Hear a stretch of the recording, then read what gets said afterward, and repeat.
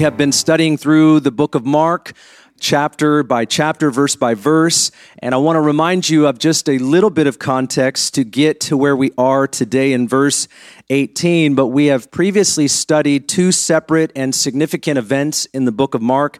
And the first was right in the beginning in chapter 2. Jesus healed a quadriplegic man. His friends lowered him through a roof in the middle of the Jesus conference, and Jesus stopped, forgave him of his sin, and healed him. And we also, after this, saw another event where Jesus called a tax collector named Levi to follow him. And it was just a little later on that Levi threw him a party and all of his tax collector friends came. And it said that they followed him as well. It's a very powerful story. And we see that these events drew the religious leaders, the Pharisees, presence and attention. And here's something we know. They were offended at Jesus. There are reasons that they were offended. They're not right reasons, but to them they were. But they were offended at Jesus. They were offended that Jesus would say to the quadriplegic man, "Your sins are forgiven," because that would be, in a sense, a claim of deity. No one can forgive sins but God. Jesus was God the Son. He could say that. They didn't believe clearly who he was. And so they were offended at this. And then they were also offended that Jesus would have dinner with sinners. They did not like this because you don't mix and mingle with people of this kind. They very much were exclusionists. They were not inclusive.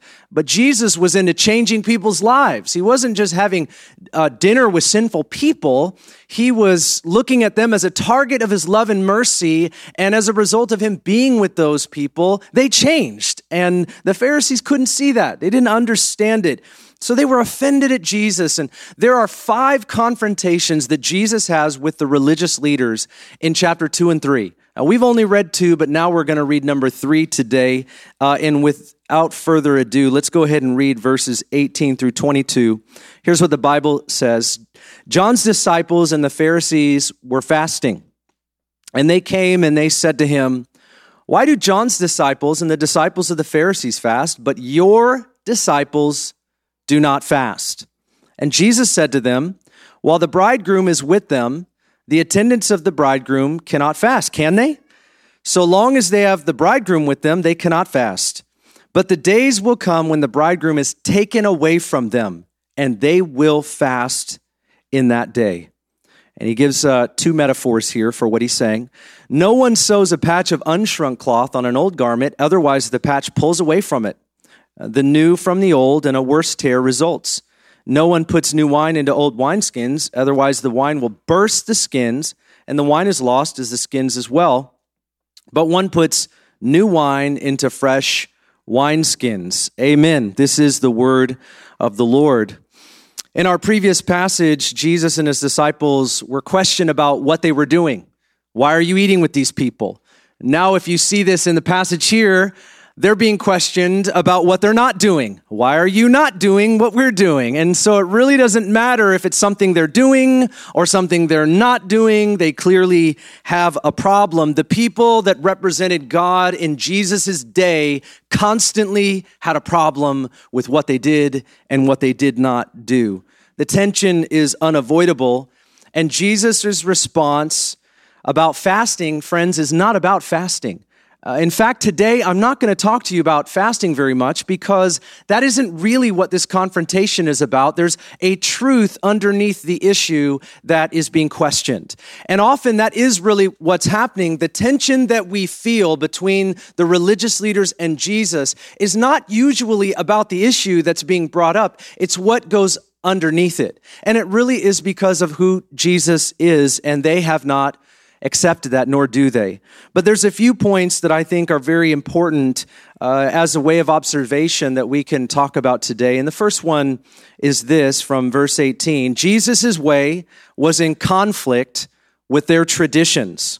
Let me read this again. John's disciples and the Pharisees were fasting, and they came and said to him, "Why do John's disciples and the disciples of the Pharisees fast, but your disciples do not fast? Why are you not fasting?" And let me just remind you again, their question is not about theology or the theology of fasting. Their question is based on their tradition. Why do we know that? Because in the Old Covenant or the Old Testament, Leviticus 16:29 to 31, there is only one time in the Old Testament where the nation of Israel was commanded to fast. Just one day, and that's on the Day of Atonement. This was holy to the Lord.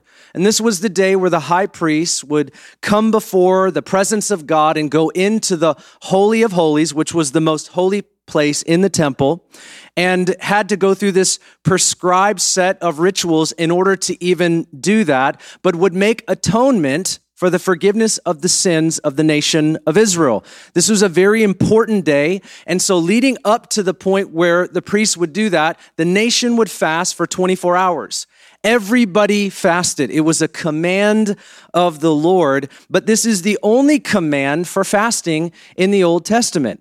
And so what we have, though, is in different situations and circumstances, there are prophets and kings that will call the people of God to fast. But this is in response to something that they're facing. It is not by command, it is response to what they're facing. And so you have fasting from a command of God. You have fasting as a response to God and seeking Him. And then you also have fasting as a discipline.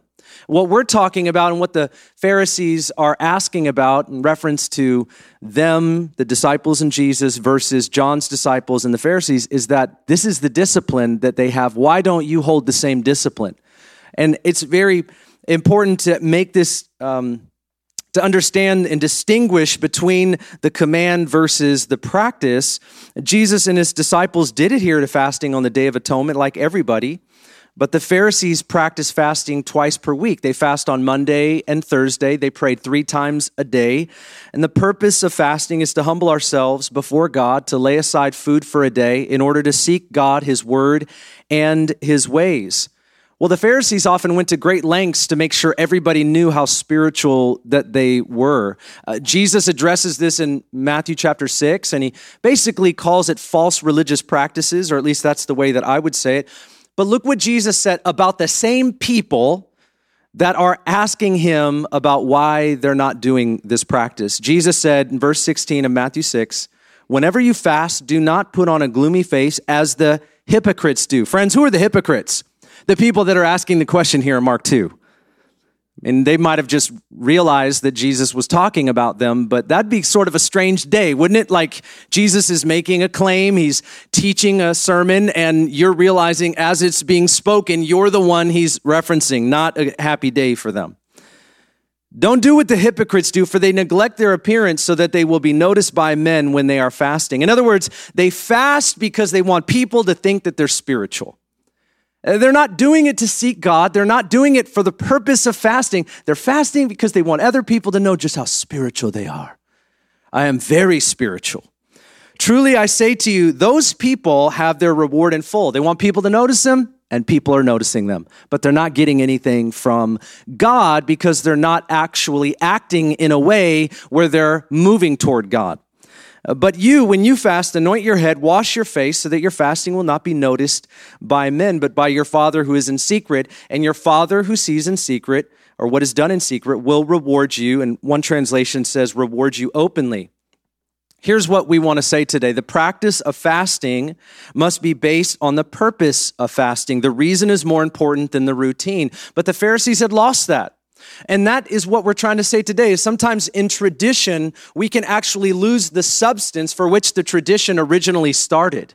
And this is what has really happened in the Pharisees' life, and it's led to this conflict with Jesus Christ, the Son of God, to the point where they're actually questioning Jesus, God the Son. And John's disciples are the same. Now, John the Baptist is in prison at this time, but he still has disciples who, for whatever reason, have not decided to follow Jesus, and they sort of link up on this particular discipline with the Pharisees. And they all wanted to know why. Why are you not doing what we're doing? Why are you not doing things the right way? Why are you not following the right path? Why are you not like we are? Well, there's one answer I can give you for that. Jesus does not always honor our tradition. I had that was good. Somebody said amen over in this section. I'm going to go over here. I mean, you don't have to say amen. There's no hype, but a tradition is what? It's a long established custom or belief passed on from one generation to another. I think sometimes we can treat tradition like it's entirely bad, and that's not true. Some tradition is fine. I think some tradition is just fine, but there are many traditions that actually lose the substance. And I think tradition can get in the way of truth at times, and Jesus does not always honor our traditions. He's not always as concerned about our traditions. He wants us to know the difference between the clear command of the Bible versus the traditions that we tend to hold to in the way that we express our spiritual life before God, the way that we seek God, the things that we do for God. Sometimes those are our way, and they're not necessarily bad, but they're not the way. They're not the only way. If it's not a clear command of the Bible, we have to be very careful that our tradition doesn't get in the way of truth. And with a few thousand years of church history, friends, there are lots of traditions that we have. Would you just say amen because it's true? There are a lot of different traditions that we all hold. Some of you were raised Presbyterian, some Lutheran, some Catholic, some Baptist, some Reformed, some Pentecostal, Calvinist, Arminianist. Can I keep going, or do you just know what I'm saying? And some of us, we were told that this is the way to do this. This is the way to practice this kind of a thing. The way we do communion, the way we practice prayer, worship, Advent, Lent, Palm Sunday, Ash Wednesday, Good Friday, Resurrection Sunday. Don't call it Easter, it's Resurrection Sunday. All right. Now, I have found out because every now and again I step on a landmine and realize that I didn't know some folks had traditions. I thought I was a good Christian and then found out really quickly that's not how people do things. That's not how we should do it. And I'm not trying to be mean. Listen, I love everybody, it's great. But I didn't grow up certain ways. I didn't become a Christian until I was almost 20. We didn't have a lot of traditions in our home. And so, yes, I've gone without a lot of those things. And then I became a Pentecostal. And it's a mixed bag when you're in the Pentecostal church because you're never quite sure where anybody comes from and what they believe. But I remember coming into church and not understanding what the season of Lent was about because I went to a church, once or twice a month growing up, but we never practiced that. And then I came to a church where they did, and I thought, what's Lent? And then I did the cardinal sin. I actually studied the history of it. And don't you know, when you start studying the history of some of these things, you kind of find out that there's some things in there that aren't in the Bible. There's some things in there that we never, see, you don't even want to do this because I'm messing with you now, but if you actually start studying some of the stuff based on our traditions, you realize that it came from somewhere and it came from someone, and then you discover the root of it and you go, why do we still do this? And that's actually a really good question. Now, some of us don't even know why we light candles at Advent, or where that came from, or what denomination that came from. And it really does matter which denomination you came from, because if you're Methodist, you do it this way, and if you're Lutheran, you do it this way, and if you're Orthodox, you do it that way. And friends, that's why it's one big happy family in the body of Christ. When you come to Foursquare, you just never know who you're sitting next to. We believe the Bible, though. You understand? We believe the clear commands of Scripture, and that's what we have to stick to. But our traditions can often get in the way. They can often get in the way. I want you to hear this. It can get in the way. It doesn't mean that traditions are bad, but they can be when we use them as a filter to look down on other people in the way that they love Jesus and others. And that's where traditions are a weapon of the enemy instead of something to enhance our spirituality. Friend, I hope you're hearing, because this is really important today. Look at the conflict that the Pharisees constantly had with Jesus. Was it really about Scripture? Was it really about the commands? Jesus is the Word that became flesh. You think he knew the Bible, and yet they're the ones questioning him. Why do you not do things the way that we do? Well, there's a real good answer, because I am the way. It's not about your way. And sometimes our way needs to be changed, challenged. Questions need to be asked. And that's what we often have. When I first came here, I found out that Northwest Church has some traditions, and I so wanted to honor our previous pastor. I really did, and I wanted to honor you with all of my heart. I'll just be really honest with you. I am a person that believes in honor. That's my higher principle. But I found that there were things for the last 20 years as a Christian and 18 of that as a pastor I had never done until I came here. And so I started to make a few changes. And I made one change. Can I talk about it? Are you okay? Everybody breathe. I love you and you love me, so we're good. It's 2.5 years, friends. I've been here 2.5. It's time to do it. But I really wanted to honor Pastor Steve and Mary. I didn't want to mess with anything. You understand? I love them just like you do, and I love you. But I didn't practice some of the things. And it was uncomfortable for me because now I'm supposed to perform the thing that I don't understand. And some people would say, well, you just need to understand it because it's the better way. It's the way we do it. And I was like, well, what about the way that I did it? You just got to discard that. That's your wineskin. Leave it at home. Nobody ever said that, but that's how I felt. You understand? And so I changed communion. I took it from after, in the back of the service, and I put it into worship. And I remember the weekend that I did that. It was like, wow.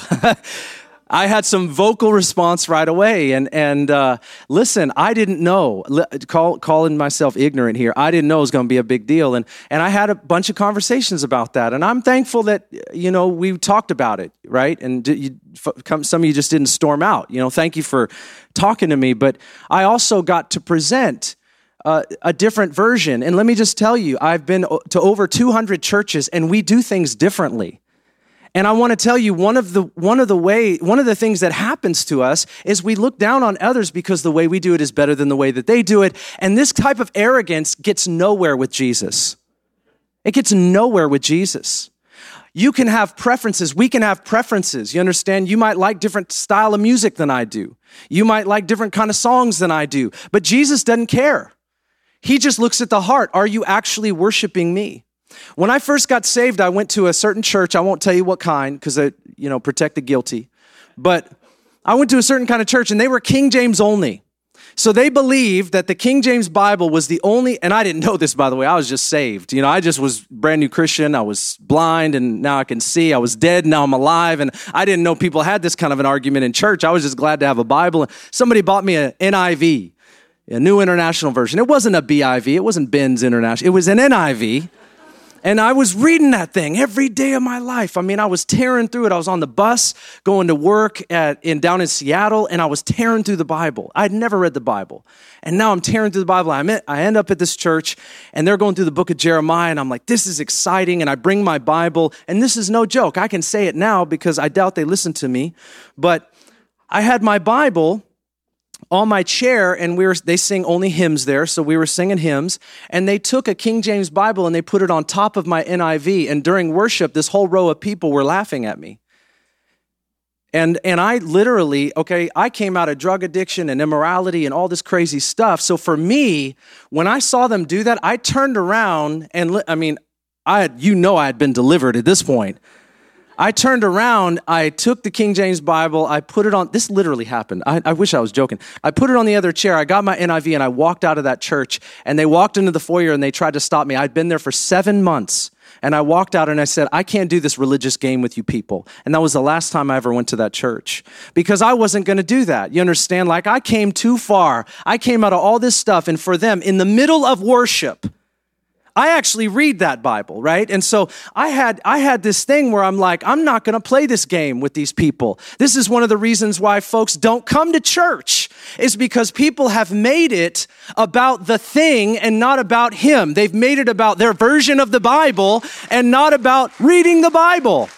It's like, oh, we're so glad that you're saved and sanctified and delivered, and that you really mean well, and you're reading your little New International Version, and that's like kind of like the Action Bible, but let's come on over to the King James. And it was very patronizing and very religious and very arrogant, and they had all their traditions, and they missed the fact that somebody like me, who just 8, 9, 10 months ago had come from such a far way.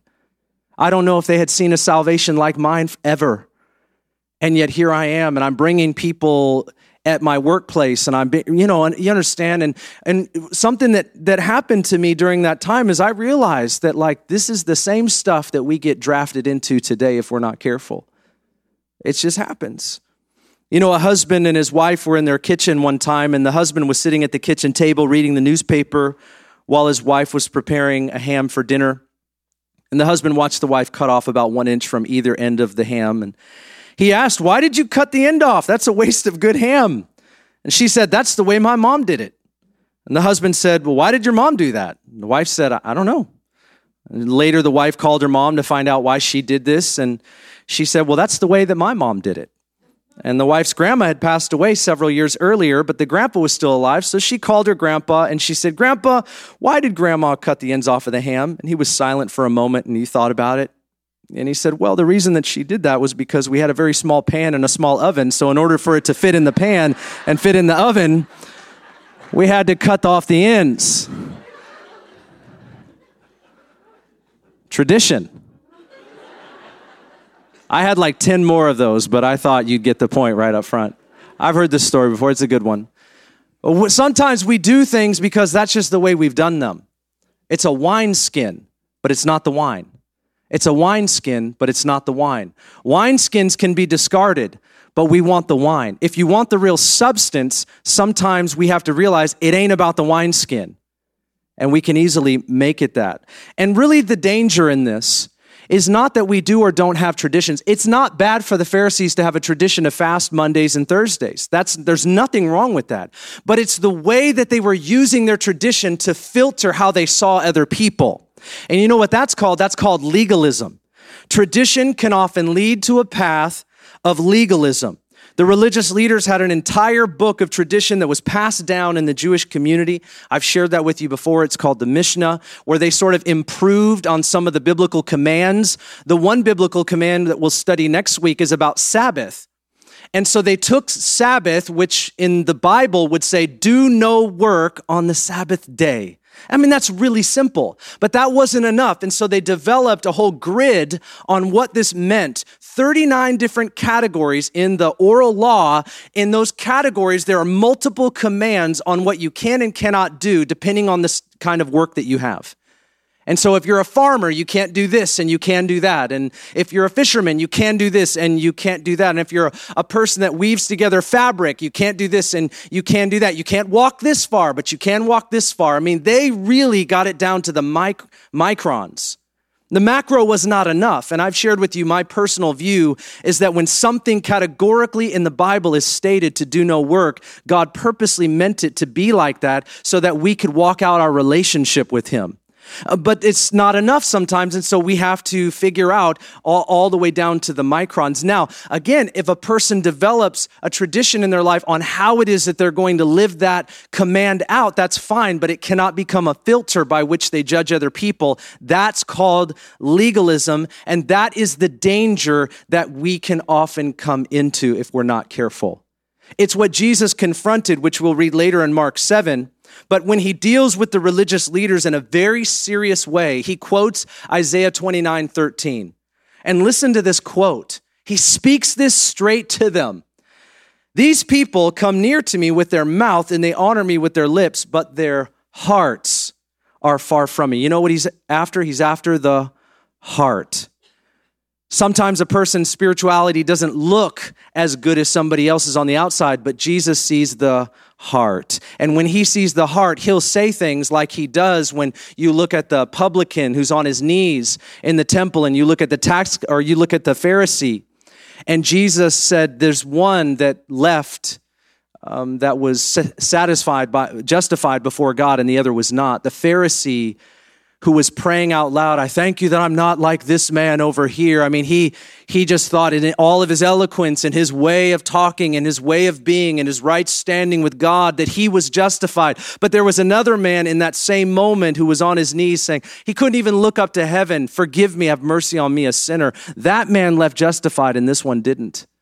One had a way of praying. The other one didn't even know how to pray, but he expressed his heart. And Jesus said, this man is the one that was heard. This man was not. He had literally entered into a legalism that gives way to arrogance. Let me say it to you like this. Tradition needs to be challenged at times. Questions should be asked so we don't become legalistic. And let me tell you what I'm not saying, because in our world, it's very popular to call everything legalism. And so this is a double-edged sword. I believe in living principled Christian lives. I do. I encourage this. I think it's right for me and us to teach a principled way of living before God. Being a disciple is a disciplined follower of Jesus Christ, something that can be seen. I mean, if we really are followers of Jesus, he even said himself that there will be fruit on the tree. There's an outward manifestation of an inward reality. And so we have to be, but here's the difference. I have a certain way of being. Dixons, they go to church every week. Dixons pray. Dixons read their Bible. This is the DNA and the vision of our home. I absolutely unashamedly teach principles that are based on Scripture. I can prove a lot of these things from Scripture, but we have a certain way. I don't just read the Bible, but I underline, I highlight, I journal every day as well. I pray through the Lord's Prayer. When people say, how do you pray? I pray the way Jesus taught to pray. In fact, I don't understand why we don't use what Jesus taught. Jesus said, when you pray, say. I mean, gosh, he gave us an open book test. Like if you don't know how to pray, start there. Our Father who art in heaven, hallowed be your name, your kingdom. Anyways, you understand. And so I pray that, but I pray it expansively. I expound on it. I use not a liturgy, but I expand and expound from the Lord's Prayer. So I have principles that I follow, and I follow them every day. I do have days that I fast. I do have things that I do. We as a church do have 2 yearly fasts that we do. There's nothing wrong with this until we use those things to put other people down. See, there's a difference between living a principled life before God and then using whatever your principles are of living before God as a way to put other people down and lift yourself up. That's illegal. That's wrong. That's legalism. And that's what we see in the passage. No, let's not forget the actual passage starts with them coming to Jesus saying, why don't you do what we do? Implication, we're doing right. Why aren't you? Why aren't you doing what's right? Why aren't you doing things the right way? And Jesus doesn't seem to be too kind to that. When legalism takes over, truth becomes hollow as we exchange ritual for reality. And when it comes to obeying Scripture, we need to be clear and convicted about what it says and that we're following it. Legalism has a fruit that we do not want. The fruit is exclusionism, judgment, pride, it's preservation over transformation. All of this is what legalism feels like, it looks like, it smells like, and none of us really like it. None of us really want it. But at the end of the day, there is a seduction. I think there's a seduction towards the zealous Christian. I've talked to you about my story, but when I came to Christ, man, I was on fire for God. I really was. And I had to leave all my old friends behind. I tried to get them saved. That didn't happen. So I just went for God, and I was going to church 5 days a week, different churches, right? As they had the Bible there, I was there. I still love the Bible just as much and even more, clearly. But I mean, I was so excited, and I'd go to the church and I'd just be that irritating person like, yeah, this is amazing. Like, you guys are excited. And they're like, man, calm it down, buddy. Bring it down a notch. Come down to DEFCON 1. You're not always going to be that excited. Man, were they wrong. They were off. And then 6 months later, I got baptized with the Holy Spirit, and that was a whole nother thing, At first, I started in a church that didn't believe in that stuff. And then when I went to another church that believed in the baptism of the Holy Spirit, and I actually experienced that, I mean, I was on a whole nother place, like, wow. And I love to talk about Jesus, and I was really confused why Christians who said they loved God and loved the Word did not want to do what the Word said or didn't want to talk about Jesus. I thought, why don't we want to talk about Jesus? It's all about Him. I hated people and hated God before I met Jesus, and now I love God and I love people, and I don't get the religious thing. I was like, why are we not fired up? Why are we not? And you know what happened to me? This is the cardinal seduction for the zealous Christian, is to move into a place of arrogance and legalism and judgment. And yes, that's what happened to me. Absolutely. I got taken over by judgment. That was my sin. And it took me 6 months to get there. It took me, by 12 months, I was judging people. It was my sin of choice. And you start to think, I'm a great Christian and everybody else isn't. I understand the Pharisee. I'm not knocking them. I get that. I get that heart, that crusty religious heart that wants to make myself feel like I'm better than other people. And it is just the flesh on steroids. It's this manifestation of I'm a better person. And you'd never say out of your mouth, I'm just a better Christian than the rest of you. You probably see, it doesn't fit very well. It's like a coat that doesn't fit. It's terrible. But I'm just sort of saying it because that's what this is like.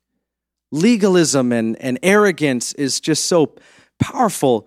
And we can become this way when we enshrine the how and not the what. When we enshrine the how and not the what.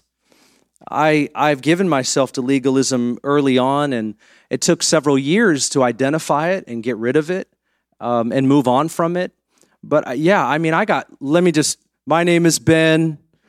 I got caught up in legalism. By God's grace, I've been set free.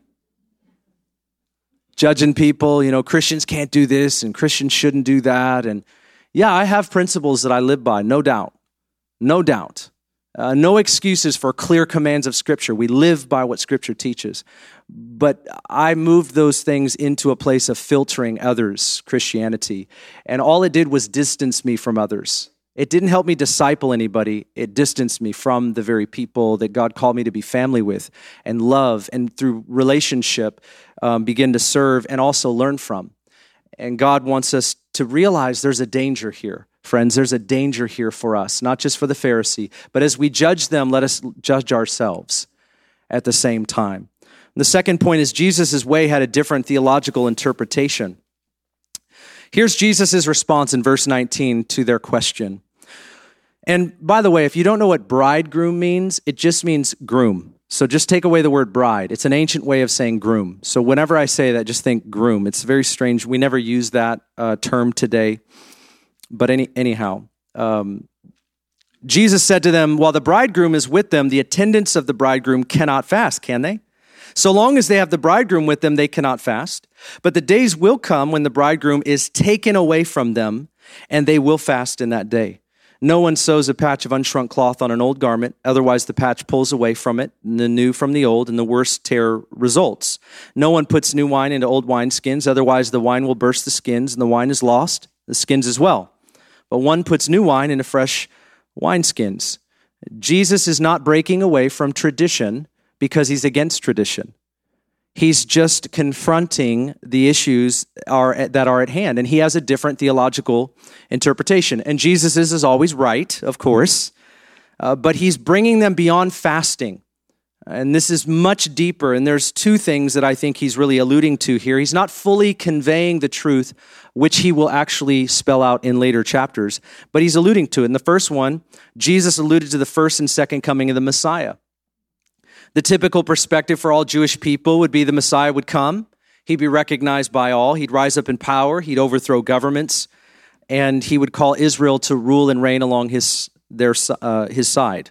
This was the concept, the theological understanding they had. They did not believe in a first and a second coming.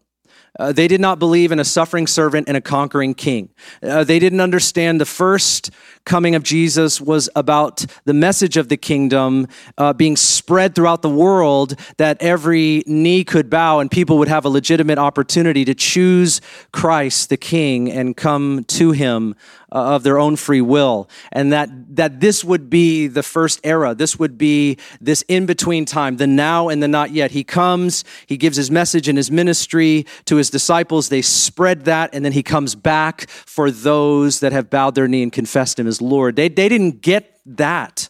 There was no concept there. It's something that we have extrapolated from the Old Testament now, because we're looking at it and we're seeing as Jesus began to interpret the Messiah's coming, because he came, and we get it. But we know that from this language, Jesus uses the metaphor of a wedding and alluding to the first and second coming. Why don't you fast? Well, we're not fasting because the groom is with them. The disciples just learned that they're the attendants of the groom. Like, Jesus is saying this in response to them, and they're like, oh, are we the attendants? We're the attendants of the groom. You're the groom. He's not saying it clearly, but he's alluding to it. The attendants and the groom. And he's saying we are in a place of celebration right now. Oh, there will come a time where the Messiah will be taken away. And this language, taken away, was borrowed from the very passage that we reference in Good Friday. And of course, when it comes to the suffering servant of Jesus, Isaiah 53:8, it says, by oppression and judgment, he, the Messiah, was taken away. He's using the same verb, the same tense. He's foreshadowing what is about to happen. He's speaking of his death, and he's saying the time will come when they will fast. Listen, we're still living in the time of fasting. We are still living in the time of fasting because we are longing for and awaiting our coming Messiah, his second return as the conquering king, to receive those that have named him as Lord. This is a day of fasting still, and Jesus is actually saying that. He's foreshadowing what is about to take place, although he's not spelling it out clearly. And the second theological interpretation here is that Jesus was establishing a new covenant. When he refers to himself as the groom, he is saying, I am the Messiah. Now check this out. The Old Testament imagery of the groom or the husband was God's relationship with Israel. So if Jesus is saying that he's the groom, the disciples are the attendants, and the Old Testament imagery is where Yahweh is the husband, Yahweh is the groom, guess what that means? Jesus is explicitly saying, it might seem veiled to them, but that he is God. You don't say these things that reference God in the Old Testament and apply them to yourself without making a claim of deity. He does it again and again. This is why I'm always confused when people say that Jesus never explicitly said that he was God, when Jesus never referred to himself as God or having oneness with God. How can you look at these passages and not think that? They thought that. They knew that. Jesus was God the Son. We, of course, we believe in the Trinity, Father, Son, and Holy Spirit. It's this great mystery, but we understand the oneness of God, that there's a reality to Father, Son, and Holy Spirit. Jesus claims that deity. The New Testament metaphor that's used with Jesus in relation to the church is that he's the husband. Jesus did not come to reform Judaism. He came to reconstruct it to its original foundation and build on it. He uses the metaphors, no one sews unshrunk cloth on old material. It will tear and ruin both eventually. This is the old covenant and the new covenant. They are not compatible in their functionality of working together. One is built on the other. The New Testament or the new covenant is built on the old. He said, nobody pours new wine into old wineskins. It will burst the skin and you will lose both. If Jesus were speaking in modern terms, because I tried to buy a wineskin, by the way. They're called bocas. Usually you get the Spanish version of them, but I tried to get one and I didn't get it in time. So it's going to arrive tonight. And my wife's going to wonder, why did you buy a wineskin? And you guys got my back, right? Like, it's not because I drink wine, which is, some of you do, but and if it's a 2-liter thing of wine, I don't know what I'm going to do. Like, I'm going to put it in a satchel next to me. I'm just going to, it's got a little cord. I'm going to hang it on the side of me, sort of. I don't know. But I made a good effort to show you what it was like, but Amazon's a little behind these days. I couldn't afford the real one, though. I bought the fake one. I bought the $16 version because the real ones are like minimum $100, And I'm like, what am I going to do with a $100 wineskin? But if Jesus were speaking in our day, he'd say, you can't play a DVD in a VHS player, all right? Something like that. That's what he would say. Don't get offended. He was just using metaphors that were close to home. You can't watch digital TV on an analog system. Something like that is what he is referring to. They don't function together.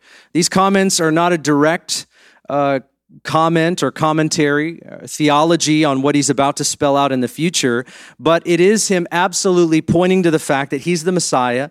He has come. He will go away through death, and he will come back through resurrection. He will ascend to the right hand of his Father. He will establish a new covenant.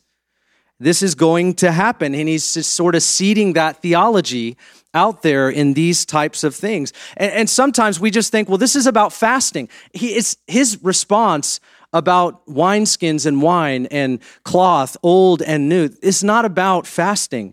He's wanting to help his disciples and also the Pharisees really truly understand who he is, why he came, and what that means. The new covenant is incompatible with the old. Look what Hebrews 8:13 says. It says about the old covenant, it's obsolete. And what is obsolete and aging will soon disappear. This is what the Bible says. This is what the Bible says. Jeremiah 31 through 34 talks about this. It says, I will put my law in their minds. I will write it on their hearts. I will be their God. They will be my people. No longer will a man teach his neighbor or a man his brother saying, know the Lord, because they will all know me. From the least to the greatest declares the Lord. I will forgive their wickedness and I will remember their sins no more. The new covenant. And Jesus is trying to help them because he's the only mediator of the new covenant. The Pharisees, the Sadducees, the Essenes, none of these other religious leaders in the future will be the mediator of the new covenant. Jesus the Christ is the only mediator between God and man. He's the only mediator between God and man. That's why he says in Jeremiah, no one will teach their neighbor to know the Lord, for they all shall know me. It's saying there is no other mediator between God and man. You can go straight to God through Jesus Christ. That's it. And it's sort of demoting all of these people that are confronting Jesus. Guess what, guys? You're all going to get demoted. All priests, all kings, all judges, all positions, you're all going to get demoted. And yes, there is leadership in the body of Christ, but they're servant leaders. They're not dictators. They're not mediators between God and man. They're people to serve. They're people to help. They're people with different gifts to equip the body of Christ for works of service. But the new covenant is that we can all know him and love him and have relationship with him. And the Pharisees didn't get that because they had a pecking order. They had a hierarchy. And that's what religion is like. Religion is like who can climb the ladder and get to the top and be over other people. This is what Jesus told his disciples not to be like, because it was like the Roman government, which was oppressive. He said, I don't want you to be like this. There's a subversive kingdom where I want you to come and serve. The Son of Man did not come to be served, but he came to serve. He's teaching his disciples not a spiritual authority that condemns and lords it over, but comes under and serves. It's a totally different way. It's not about controlling everybody's life. It's about compelling their life by the Spirit of the living God. It's powerful. It's so powerful. And Jesus keeps seeding this teaching throughout his confrontations. I don't know if he loved it or not. I wonder if he sort of secretly enjoyed the confrontations with the Pharisees. But I will tell you this, Jesus loved the Pharisees. He loved them. He did not put them down. And when I just begin to think about this passage and how often I can be one, I have got to know and believe that Jesus loved the Pharisees. I don't bring them up in these confrontations to somehow say that they were not loved by God. They just had profound misunderstanding. And Jesus, I think patiently, maybe not, it didn't seem to exhibit that quality all the time where he was just sort of abruptly saying whatever he said. There were times where he just got straight to the point. I think that's how he was, but he definitely loved them deeply and profoundly. And even in our legalism at times, if we find ourselves there, he loves us. He'll love us right out of that place. Remind us of the grace of God that changes us and everyone else, at least potentially. And my last and final point really isn't a point, but just a close. Jesus' way requires us to change. I know that sounds a little odd, and I wrote it that way for a reason, but follow me. In our passage today, the question was, why isn't Jesus and his disciples doing what we do? I want you to think about that real quickly. Jesus was asked, why do you guys not do what we do? You know what the real question should be? Why do you Pharisees not do what Jesus is doing? And that's really what religion and religious tendencies are all about. It's about looking at certain things, even right things, and saying, listen, we do things this way. Why aren't you doing this the way that we are? There's a wall of separation. There's a hindrance in that relationship because of not the truth itself, but the way in which we go about these things. Jesus doesn't just fit into our life. We find our place in his. We find our place in Jesus' life. And I know that we come today with all kinds of backgrounds. We come today with all kinds of different knowledge of tradition and upbringing and who we are and where we come from, what we've been trained and taught and believed for many, many years. Some traditions are fine. I wouldn't come up here today as your pastor and tell you that you can't have them and you shouldn't have them. Certainly, we all want to live principled lives based on the Word of God. And we don't want to call that legalism. Not at all. Not at all. That's not legalism. But if that turns into what Jesus never intended, it is the exact opposite of what he's called us to. As we live an obedient life before God, I say amen to that, but we can't use that as a judgment toward others. Jesus does not say amen to that at all. In fact, he wants to deliver us from that, where we see other people and we have a filter of where they're at and who they are and how they're living and what they're like. We want to see people with love. We want to see people with potential, with life, with really this prophetic sense of what God wants to do in people, and that we have this privilege to come alongside the work of God in people's lives, and they us, as we're in this together. Salvation through Christ is a total surrender to the person and the provision of Jesus on our behalf. And I think today, this story maybe represents people that follow God, or at least to the degree they understood him at that time. But I think also it represents something that we see culturally. Today, people make up a God of their own mind, not a biblical version, not the God of the Bible. I talk to people all the time, non-Christians all the time. I love talking to people. I love asking questions to folks outside of church. And, oh, you're not a Christian? Awesome. You're a target of questions for me. I want to know what you believe. I want to know what people believe. I do. And I'm not offended by it at all, because when I understand what they believe and where they're coming from, then I know by what Scripture teaches and hopefully the leading of the Lord how to help and how to speak and how to encourage and really bring the gospel in a way that's contextual. But people today, when you start learning about what people think about God, where they got this from, I do not know. But today we live in a world that makes up a God of our own mind, and may it never be that we do that. Because there can be tendencies for us to do those things as well and not stick to what Scripture teaches, but sort of veer off into places that the Bible never intended. But I would tell you that what the Lord wants is he wants us to come back to a place and stay in a place where we see him, we love him, and he is ever before us, and he transforms us into his likeness. But we can't just try to be good people and think it's enough. It's never enough. We will never be good enough. That's the crux of the gospel, is that we can't be good enough. Jesus was enough, and he is enough on our behalf. He lived a perfect life. He died in our place. He rose from the dead, proving that he was God's only son. And he rose to this heavenly reality, ascended to the right hand of the Father, and he ever lives to make intercession for us, and he is coming back. He is coming back. And we get the privilege and opportunity to share the goodness of the Lord in the land of the living, the gospel of Jesus that is the power of God unto salvation. It transforms people's lives.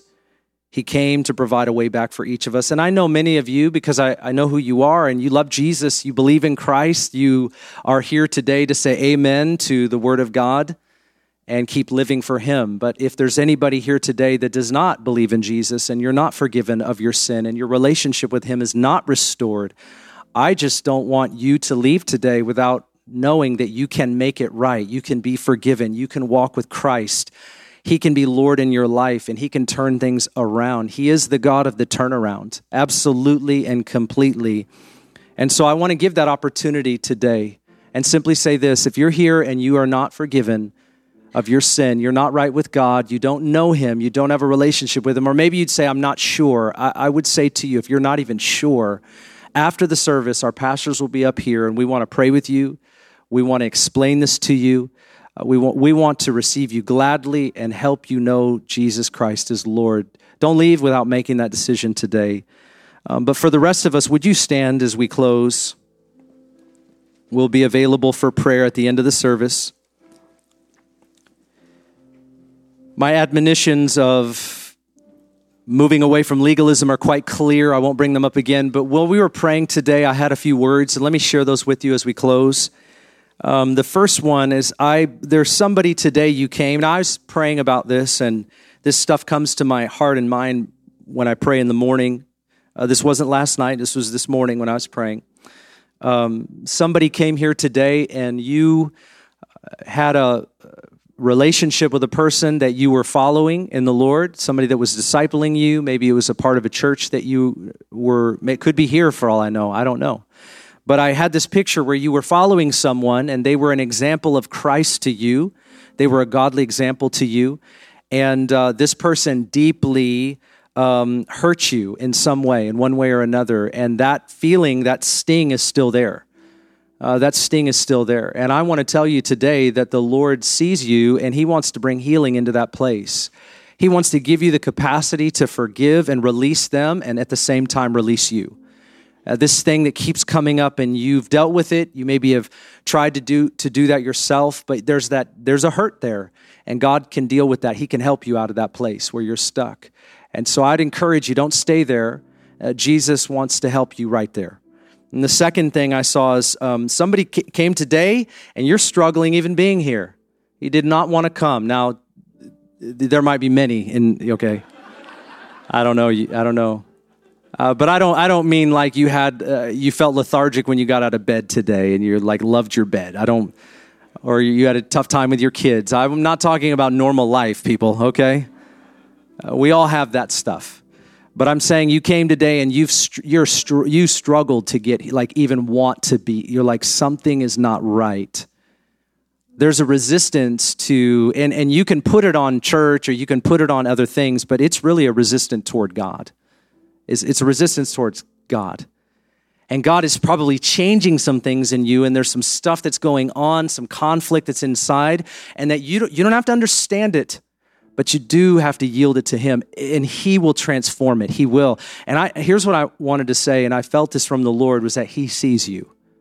He sees you, and He sees what it took for you to be here today. Just to be here, it feels almost miraculous. And the struggle that's inside is very real to you. And I just want you to know He sees you. He's got you. As you yield that to Him, He's going to transform that thing, turn that around. He's like that. He knows how to do that. So pray with me. Father, we thank you today in the name of Jesus that you see us, you know us, you love us. Father, I thank you that as we live principled lives to be disciplined followers of Christ, you say amen to that. We want to be obedient to you in every way. But Lord, we do not want to allow that to turn into legalism, tradition over truth, ritual over reality. We pray that you would safeguard us from that. I pray that you would veer us onto the path of life. If we're there, if we find ourselves in places of judgment over other people, qualifying their spirituality, putting them down, whatever might be happening, I pray that you would move us out of that place and into a place of freedom and love-mentalism, not judgmentalism. Give us the grace to love on people. The same grace that saved us, Lord, let it flow through us like a river. So I pray freedom over us today, that would flow like a river, the river of living water. Thank you, Lord. And for those that I mentioned prophetically, the person that was hurt by a leader or even just another Christian, their sting is there. I pray for healing power today. I also pray for the one that struggled being here. I pray for your touch, your divine touch. You can change that, and you will because you brought it up. We thank you today for your love in Jesus' name. And everyone said, amen, amen. Thanks for listening. If you'd like more information about Northwest Church, go to our website, nwcfoursquare.org. or download our app in any of the app stores by searching Northwest Foursquare Church.